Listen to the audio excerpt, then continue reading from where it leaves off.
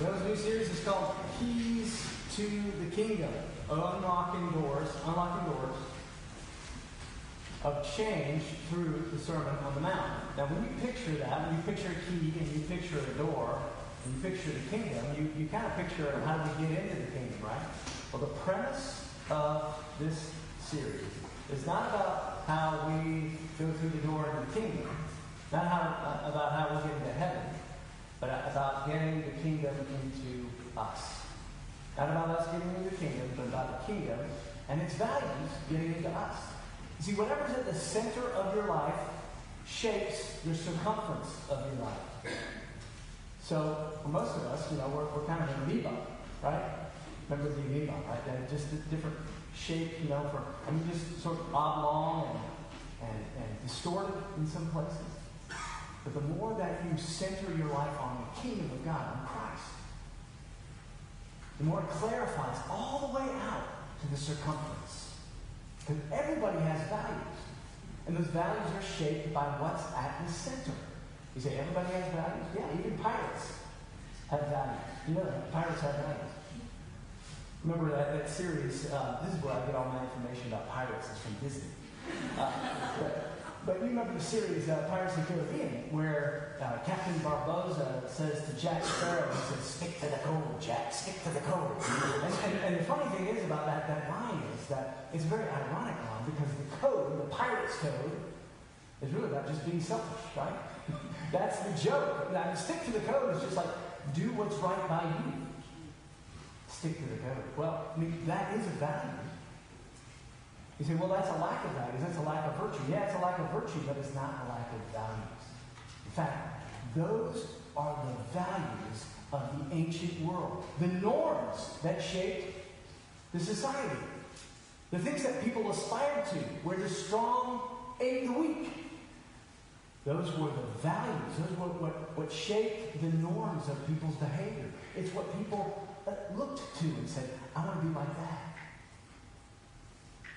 See, in the ancient world, you can sort of picture this list of what it was like before the cross.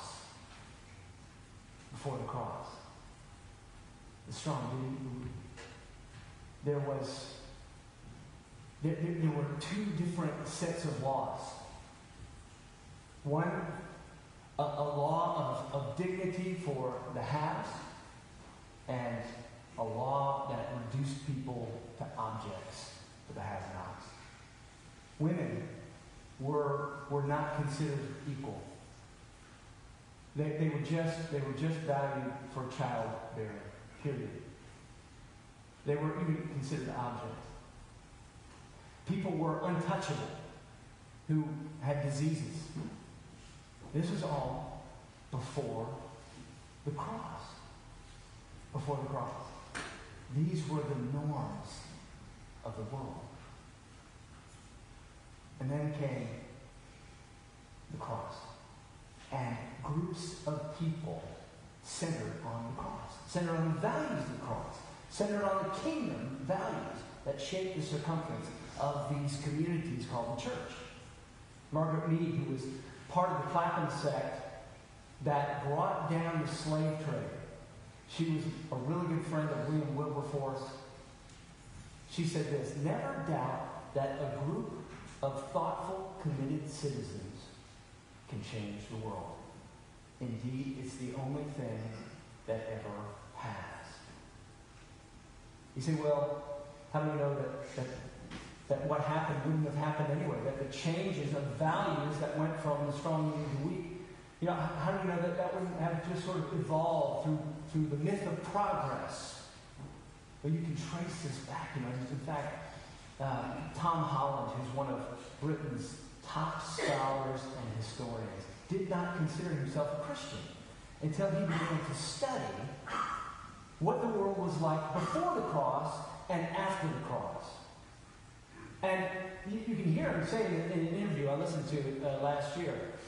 In this interview, he said, I looked at the ancient world, and I looked at these conquerors, and I looked at the way that they behaved, And I looked at what people aspired to, and I said, I cannot identify with that culture. with those values, with the self at the center. I can't identify with that. And he says to this friend of his who's an atheist, and it kind of shocked him in the interview. He said, you know what I realized? He said, what? He said, I'm a Christian. You see, communities centered on Christ, centered on the cross, begin to change in their circumference. Jesus touched the untouchable. And eventually, that mustard seed of the kingdom began to grow out, and Christians developed and formed the first hospitals. You see? Jesus was no respecter of persons, neither slave nor free, male nor female, Jew nor Greek. He recognized that all people had dignity, made in the image and nature of God, and then eventually that mustard seed of the kingdom centered the communities that began to change even politics, and the Magna Carta was developed as the first rule of law that applied equally to all people, no matter what. Jesus, who grew up in Galilee, not far from a town called Sepphoris, which had, in the Roman world, one of the largest theaters. One of the largest theaters. You know what an actor was called in that day was called a hypocrite. And Jesus took that. You know, hypocrites, there was no such thing as a hypocrite except in the context of the theater. And Jesus used that as an illustration and began to expose that the inside, what was really going on in you was just as important as what you could see on the outside. And so we're going to be looking throughout the fall at 7 doors that let the kingdom in. Because what is at the center of your life will shape the circumference. First today, beginning with blessing. With the blessing of God. With, in other words, relationship. Blessing is one of those words that is like a jewel. You can turn it this way, and in one context it sort of shines off one particular kind of definition, another. But blessing, the heart of blessing, is like, just picture those 2 tablets where your relationship with God begins to be restored and healed, and as a result, your relationships with other people begin to be restored and healed. That's the blessing. How does the kingdom begin in you? Where is that mustard seed? How does it get planted? Through the blessing of God. How does the blessing get in? Well, that's what we're going to explore this morning. As I read from the first part of the Sermon on the Mount, the Beatitudes, what you're going to see is that what brings in blessing is something kind of shocking. It's a shock to the world. And that's why he uses this strange juxtaposition of poor and mournful. He wants to get our attention that what brings in blessing is mercy. The mercy of God. Turn with me now to Matthew chapter 5, verses 1 through 11. Hear God's word this morning. And he opened his mouth and taught them, saying, Blessed are the poor in spirit, for theirs is the kingdom of heaven. Blessed are those who mourn, for they shall be comforted. Blessed are the meek, for they shall inherit the earth. Blessed are those who hunger and thirst for righteousness, for they shall be satisfied. Blessed are the merciful, for they shall receive mercy. Blessed are the pure in heart, for they shall see God. Blessed are the peacemakers, for they shall be called sons of God. Blessed are those who are persecuted for righteousness' sake, for theirs is the kingdom of heaven.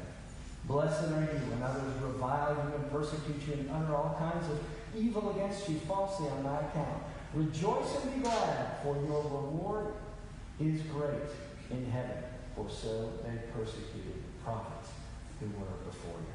May God bless us with this holy word. Let us pray. God bless us now through your word, not only to our minds to understand it, but let us not have the outside different from the inside. Bring it all the way into our hearts, that through our lives it may live its way out. In Jesus' name we pray. Amen. It's a blessing.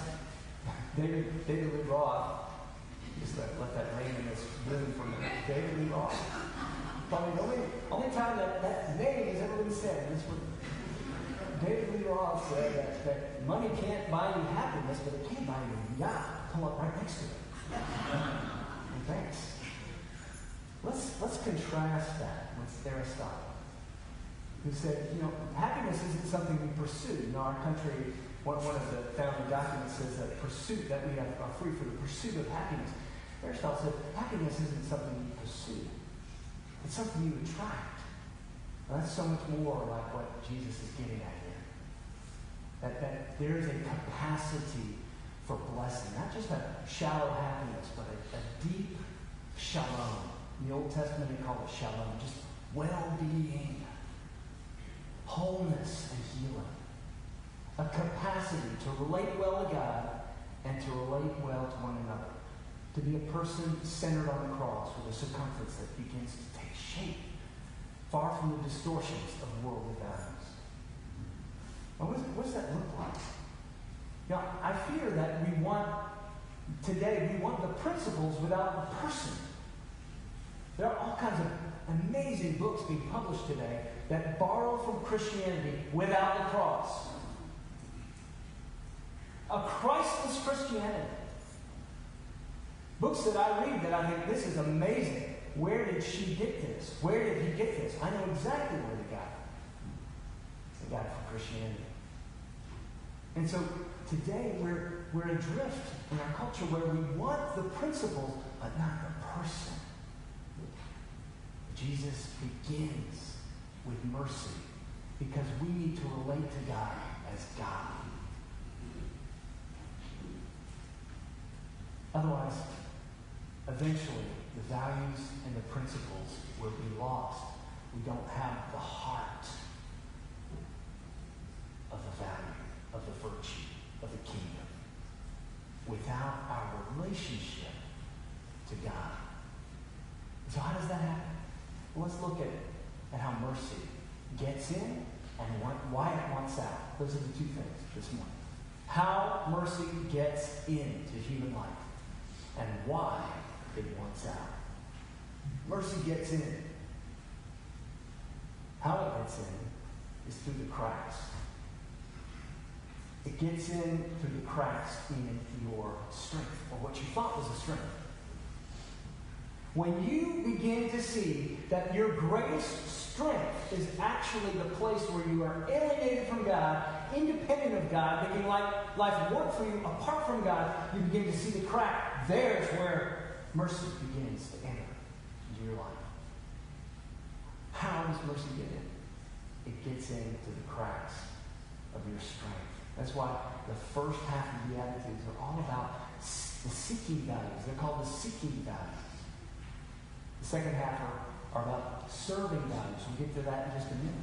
The first half is seeking values. Are people who see the need for mercy, see the need to relate to God as God, see the need to see something that was broken, restored, and healed, and to relate to God on a different basis as a child of God, not on the basis of anything we do, but on the basis of who. Now, not everybody wants that. I remember when I was in high school, I was talking to a friend of mine's mother, and she said, your family goes to church, right? Don't you go to church? I said, yes. She said, well, I bet you all talk about sin, don't you? You talk about sin. And I said, well, from time to time, I guess. And she says, well, I just don't like it. I just don't like it. I feel bad about myself like that. I believe that when I die, I'm just going to become a beautiful butterfly. And she said that. This was almost verbatim. But people believe sometimes that when you raise the word or talk about a word like sin, that you're trying to make them just feel bad. No, this is just naming something that's true about us, that we are bad. That there's something broken. It's not to feel bad, it's to see the need. It's to see that even in our strength, even in our place of greatest strength, is a place of independence, where we're trying to make life work for us apart from God. Blessed are the poor. And you can see a little bit more what that means. Blessed are those who mourn, Blessed are those who hunger and thirst for righteousness. Why? Because they begin to see the cracks in the strength and begin to relate to God, to receive an invitation, to have the consequences of alienation from God because of my strength, to have those consequences removed, and to relate to God not on the basis of my accomplishments, my performance, but to begin to receive that incredible blessing that says, I love you for who you are and not what you do. Now that's a profound happiness, a profound wholeness, a profound sense of shalom and peace. Let me just illustrate that for you, what I think it looks like. Have you seen the story about Dick and Richard Hoyt, father and son? Richard was born with serious problems physically. And they thought he was just really very seriously compromised mentally. But eventually what they recognized was when they would tell a joke, he would laugh. And they realized, Richard is in there. I mean, there is a person in there. And they began to nurture this, almost like Helen Keller, who was just this incredible mind, but couldn't get out. Richard was that way, and Richard began to grow. And they took him to Tufts University and developed the capacity for him to just move his head and begin to communicate. And he began to learn and grow. And eventually what he said to his father, Richard said to his father, he said, I want to run. He was in a wheelchair. He could only move just by barely moving his fingers. He said, I want to run. So his father, who was 40-something, and had never run in his life, he said he was a porker. This is how he described himself. He was a porker. He said, okay, we'll go over. And they ran a 5K. And he said, when I run, I don't feel disabled. They have completed over 100 Ironman and marathon competitions. You know what I'm talking about now? It's just amazing to see this symbiotic relationship between father and son. To see the joy and the glory of a father who recognizes the weight and worth of a human life, no matter how broken it looks like on the outside. Why do we love that story? Why does that resonate with us? Why? Because when we look at Richard, when I look at Richard, I see me. Don't you see you?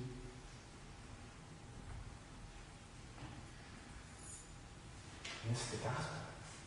The mercy of God, valuing you, valuing human life because of who you are, not because of what you can do. How does it get in? How does mercy get in? When we begin to receive that blessing of God in the cracks of our strength. Receive the mercy of God in the places that we thought were strength.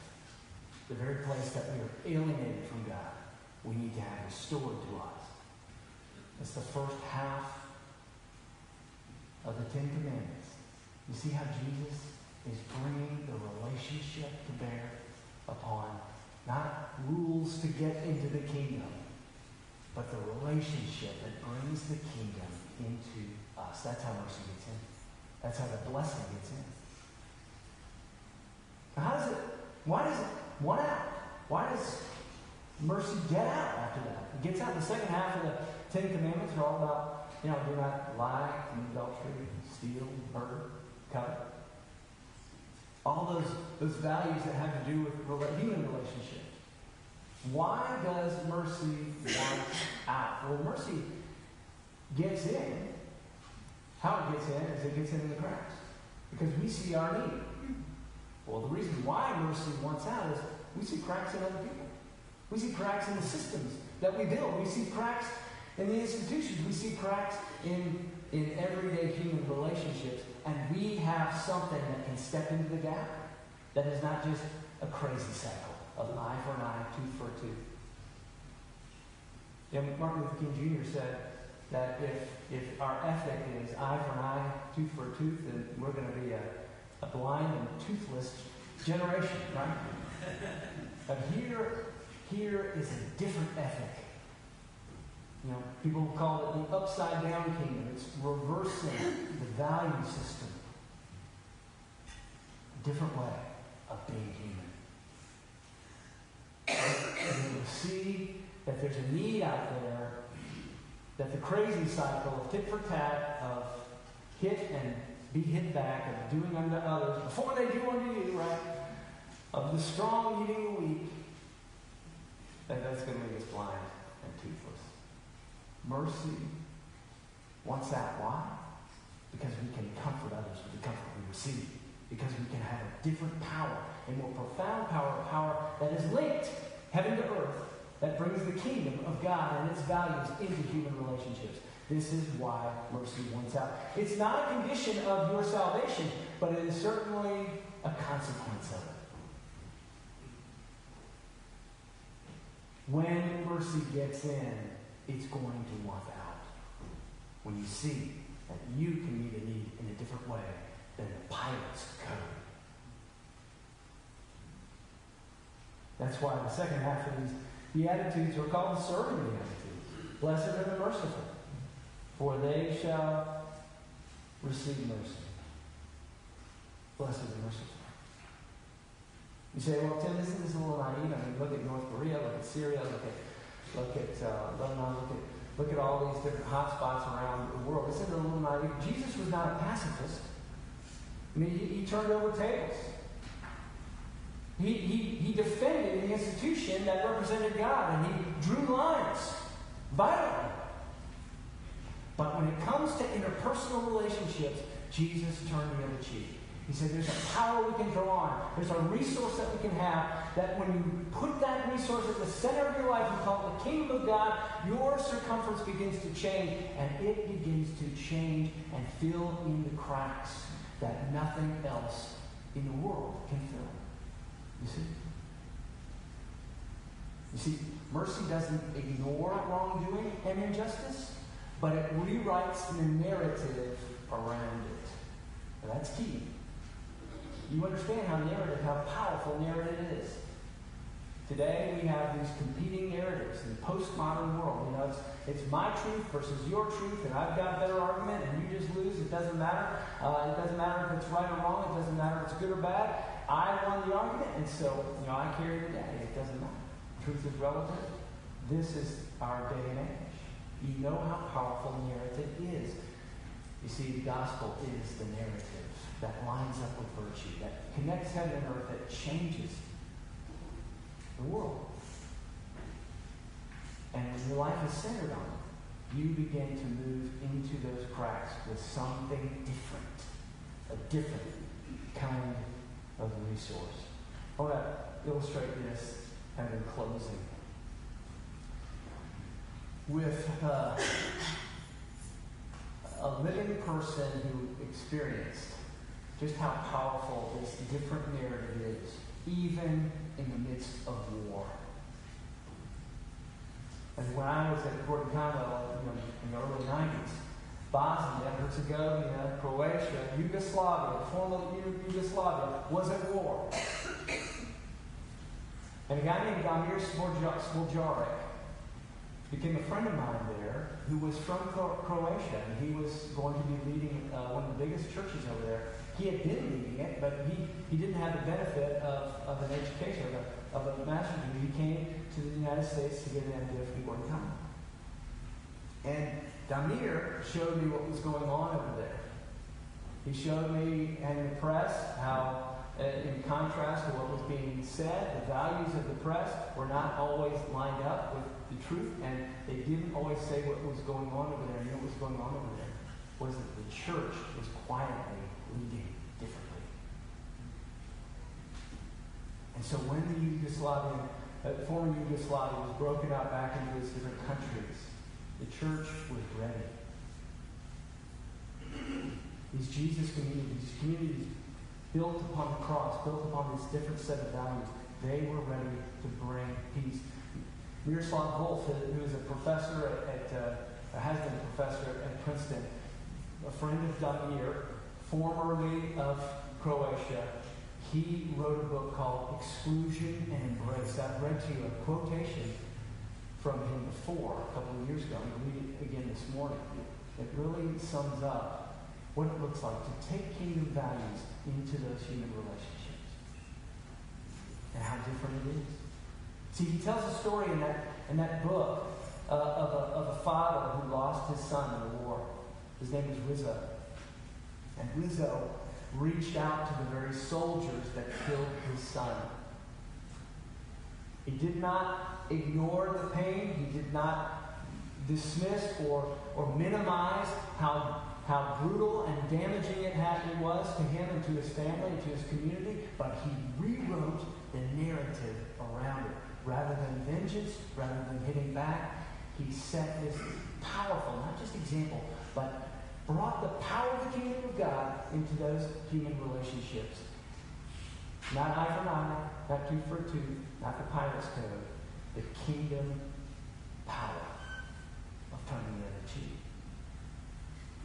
This is what Miroslav Volf says about it. He says this: forgiveness flounders because I exclude the enemy from the community of humans, even as I exclude myself from the community of sinners. But if I am a sinner, then my enemy and I have something in common. We are both wayward and in deep need of mercy. Comforting others with the comfort we receive. Can you see how operating like that points beyond human power? Can you see how an appeal to the grace of God, to the mercy of God, to the peace of God has to be lived out in those places, those dark places, in order for us to have the credibility to continue to shape this culture? You know, sometimes Christians are being beaten by their own sticks, right? They say the church is full of hypocrites. Well, every time I hear that, I think, well, come on in. There's always room for one more. There was no hypocrite before Christ.